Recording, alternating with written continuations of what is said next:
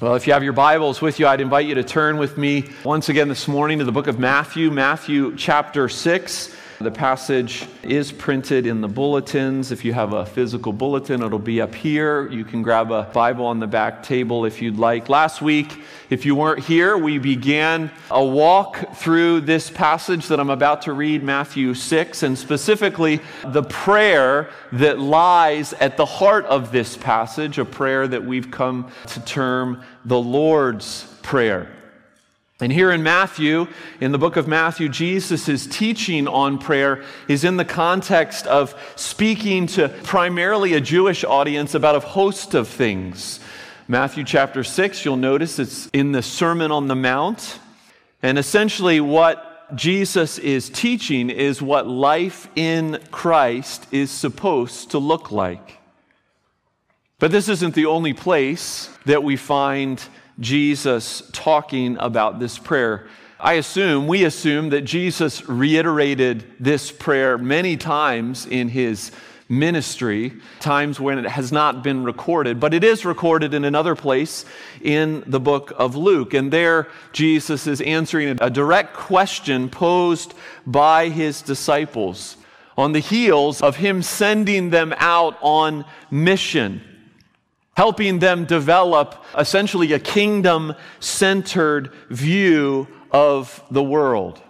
And so we take those two contexts together, and that's essentially what the Lord's Prayer is intended to do to us and to our hearts, to give us a template, to give us an understanding of what it means to be a follower of Jesus, what life in Christ looks like. And not just that, but to have a kingdom-centered view of our entire existence and our entire world. And so last week, my aim was simply to remind us of our need for prayer and to remind us of the posture of our hearts needing to be a posture of learning, that we've got to grow in this. My hope was to help us acknowledge both our own prayerlessness as well as our inability at times to pray well, to pray as Jesus taught us to pray. I was reading this week and I came across two helpful questions that I think we can be asking ourselves, not just today, but as we go through this entire study for the next several weeks. The first question is, how is Jesus challenging your prayer life? And the second is, how do Jesus' words correct any bad prayer habits that I have developed? We began last week thinking briefly about what is commonly referred to as the preface of the Lord's Prayer, Our Father in heaven. What a joy, what a privilege to say those words. We're not praying to some anonymous force. We're praying to an intimate Father who loves us, who cares for us, an exalted Father who reigns in heaven. And our access to him is grounded firmly. Our identity is grounded firmly in the gospel of Jesus, which makes it a family prayer, which makes it our prayer, our being the church. Right? And that's one of the things that this prayer does, is it challenges our individualism. There's no first person in this prayer. Prayer does not center on us, a reality that we're going to press into a little bit today, but also prayer together, what we do here, what we do in other contexts, whether it be community groups or gatherings as men and women, that prayer together is essential to our life together as God's people. So this morning, with that introduction, we're going to move to the petitions of the prayer, and we're going to find ourselves once again in foundational territory. And so let me read our text this morning. It is our custom at Ascension to stand for the reading of God's Word. I invite you to do that if you would. You don't have to, but would love for you to. Matthew chapter 6, verses 5 through 13. Listen as I read Jesus' words to his followers. And when you pray, you must not be like the hypocrites, for they love to stand and pray in the synagogues and at the street corners, that they may be seen by others. Truly I say to you, they have received their reward. But when you pray, go into your room and shut the door and pray to your Father who is in secret, and your Father who sees in secret will reward you. And when you pray, do not heap up empty phrases as the Gentiles do, for they think that they will be heard for their many words. Do not be like them, for your Father knows what you need before you ask Him. Pray then like this: Our Father in heaven, hallowed be your name. Your kingdom come. Your will be done on earth as it is in heaven. Give us this day our daily bread, and forgive us our debts as we also have forgiven our debtors.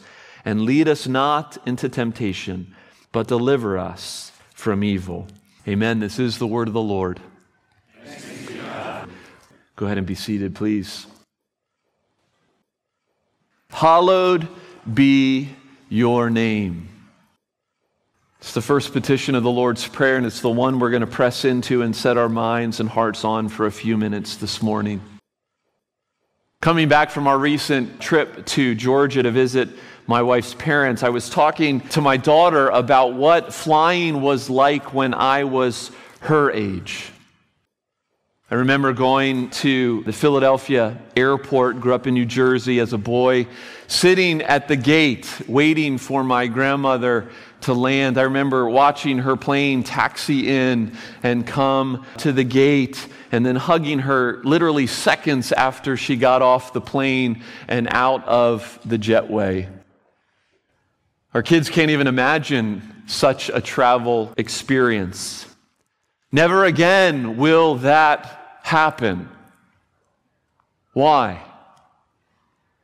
Because there are individuals in our world who have proven that they are so zealous for their faith, so zealous for the name of their God, that they will die for it. And in other instances, when the name of their God is slandered, they feel obligated to defend it, often with violence. But don't misunderstand me. Their God is not the true God. Is not the triune God of the Scriptures, and their actions are wicked and inexcusable. We can't help but notice their zeal, their high regard for the name, though misguided, though incredibly evil. To quote Paul in Romans chapter 1, they have a zeal, but it is a zeal without knowledge. I think about their religious fervor and that cultural current, and I compare it with how flippant I think we can be at times. Even in regards to our own God, to the true God, to the triune God who we gather to worship this morning. We breathe a cultural air that increasingly thinks little of the value of words and honor, and instead we say words like whatever. The Lord Jesus reminds us this morning in His giving of this prayer, in His instruction through this phrase, that there is not only a time to slow down and to think deeply and hard about God, but there is a need to revere the God who is. To not take our words so lightly. There's just one truth, as I said, that I want us to consider this morning, and it's this. Prayer begins with God and His glory. Prayer begins with God and His glory. Following the preface that we looked at last week, there are 6 petitions, 3 of them that focus on the Lord and 3 that focus on us. The Lord knew that we needed this guide, how easily our self-centeredness takes over, how easily our self-centered desires dominate our cries to the Lord. And the first request really governs all the other requests. And not only that, but as the old Puritan pastor Thomas Watson wrote, he called this petition the eternal petition. It's the one, speaking of eternity in our discipleship hour this morning, this is the one petition, it's the one request that we will, in a sense, never stop praying. Let me quote him. He says, when some of the other petitions shall be useless and out of date, as we shall not need to pray in heaven, give us our daily bread, because there will be no hunger, nor forgive us our trespasses, because there shall be no sin, nor lead us into temptation, because the old serpent is not there to tempt. Yet the hallowing of God's name will be of great use and request in heaven. We shall ever be singing hallelujahs.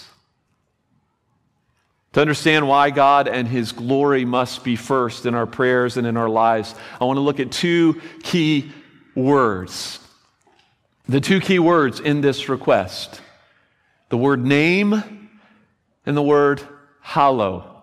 Let's start with name. I just want to say two things about the name. First of all, the name is more than just a label.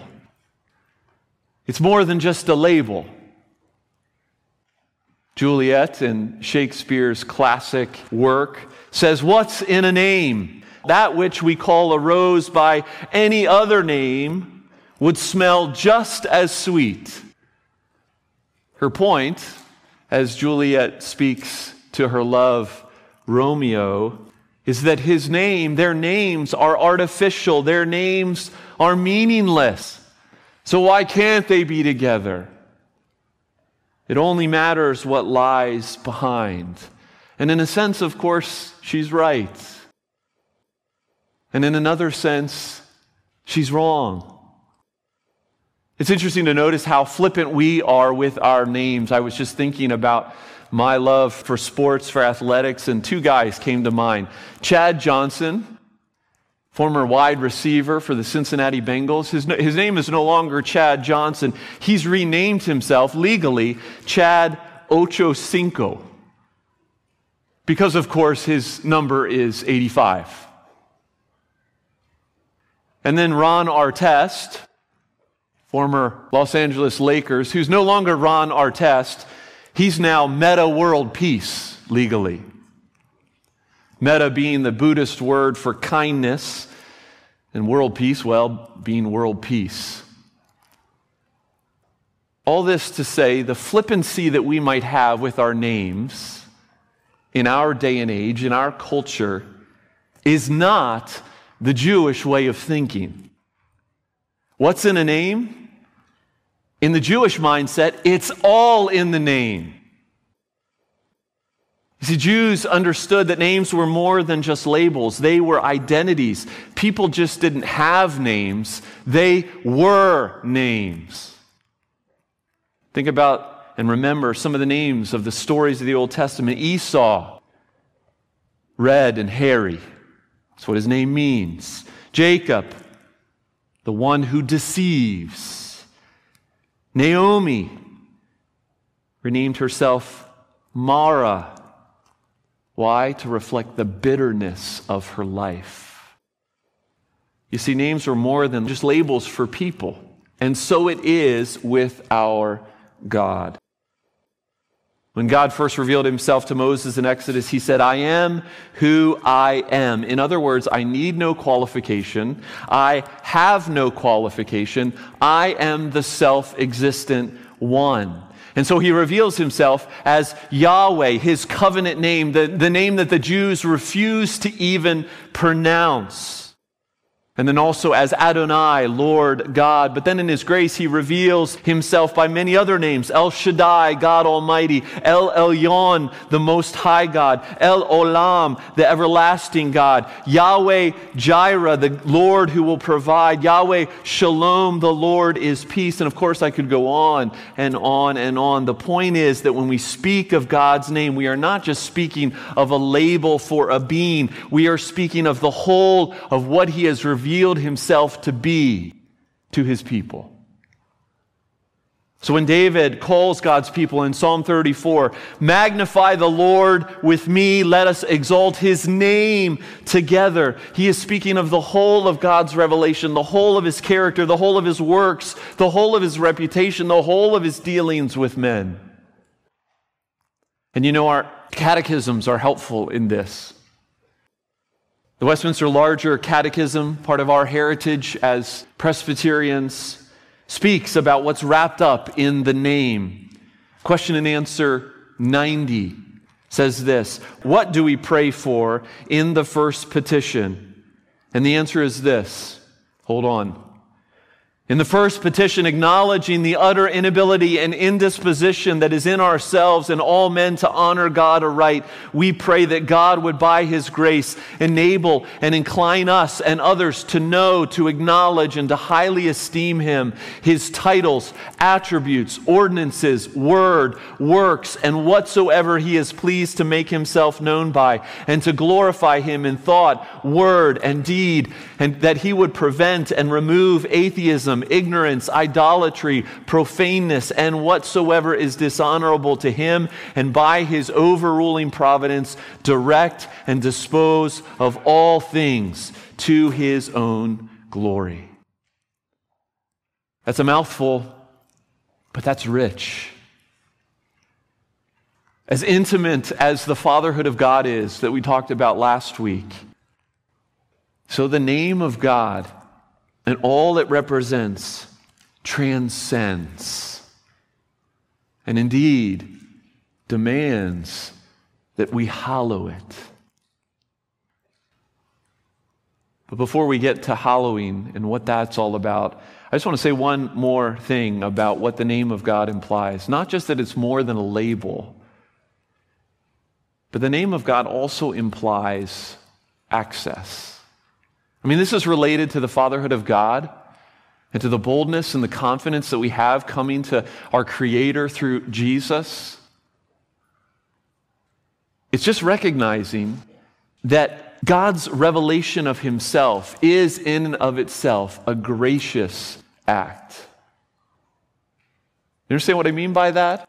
I mean, when someone calls you on the phone, you pick up and you say, hello, and they say, who is this? Are you prone to immediately identify yourself and say who you are?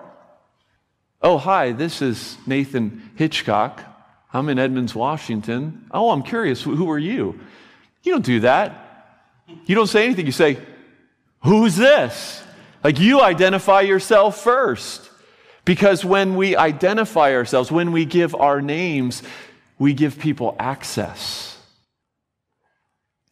See, God's revelation of His name is an absolute gift to us. We can call upon Him because we know Him, because He has told us who He is. We have a name to hallow. We have a piece of Him in that way, if I can say it like that without being irreverent. We're not orphans, we're children. The name of God is indeed worthy to be hallowed. So what does it mean to hallow? Well, that's a word that we don't use very often. It's an English word, an Old English word used to translate a Greek verb. It means to adore, to honor, to revere, as one pastor stated, to treat as sacred and ultimate. The hallowing of God's name certainly begins with the mere utterance of who He is. The third commandment warned us not to take the name of the Lord your God in vain. But as the Catechism reminds us, it's more. It's bigger than that. It extends to how we view God, His works, His promises, His demands. It's what God's people were declaring in Psalm 20 when they said, some people trust in chariots and some in horses, but we trust in the name of the Lord our God. So what is Jesus calling us to do in this request? What is He asking us to do? Before any request, before any mention of your need for bread, we need to acknowledge to ourselves and our own hearts and to the God that we pray to that He is who we really need. That He is what we need. And that He is what life is all about. You see, this request brings everything else into focus. It puts everything else into its proper context. If God's glory and His name is paramount, then our problems, though not insignificant, are secondary. God the Father, yes, He says, cast your cares upon me because I care for you. He still values, he still longs for you to cast your cares upon him. But the prayer of the redeemed heart ought to be first for his glory. Hallowed be your name. So the question comes to us this morning, can we pray in this way? Can we learn to pray in this way? We all hallow something. Comfort, respectability, worldly success, self-image, whatever.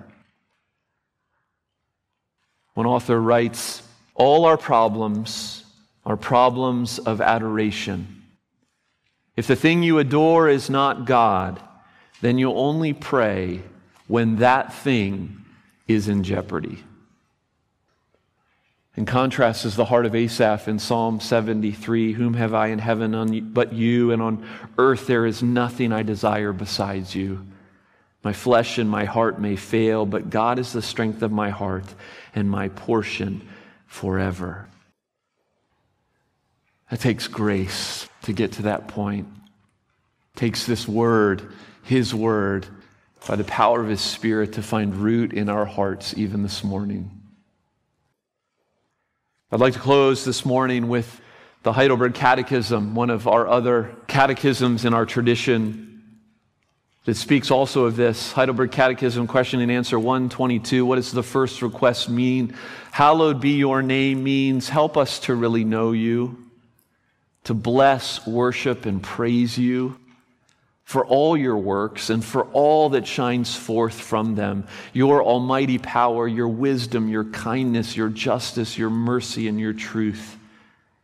And it means help us to direct all of our living, what we think, say, and do, so that your name will never be blasphemed because of us, but always honored and praised. As those who bear the name Christian, you bear the name of the Son of God. This ought to be our overriding concern in all of our life. Lord, give us grace to pray like this, to begin with your glory. Our Father in heaven, hallowed be your name. Let's pray. Father in heaven, we thank you for this instruction from our Savior. We need your help. We need your grace. We confess our self-centeredness and our desire to just jump into what we need and what we want and to not seek first you, your character, your being, who you are. And so, Holy Spirit, I do pray that you would take this word, that you would plant it deep in us, that it might change us for your glory and for our good. In Jesus' name, amen.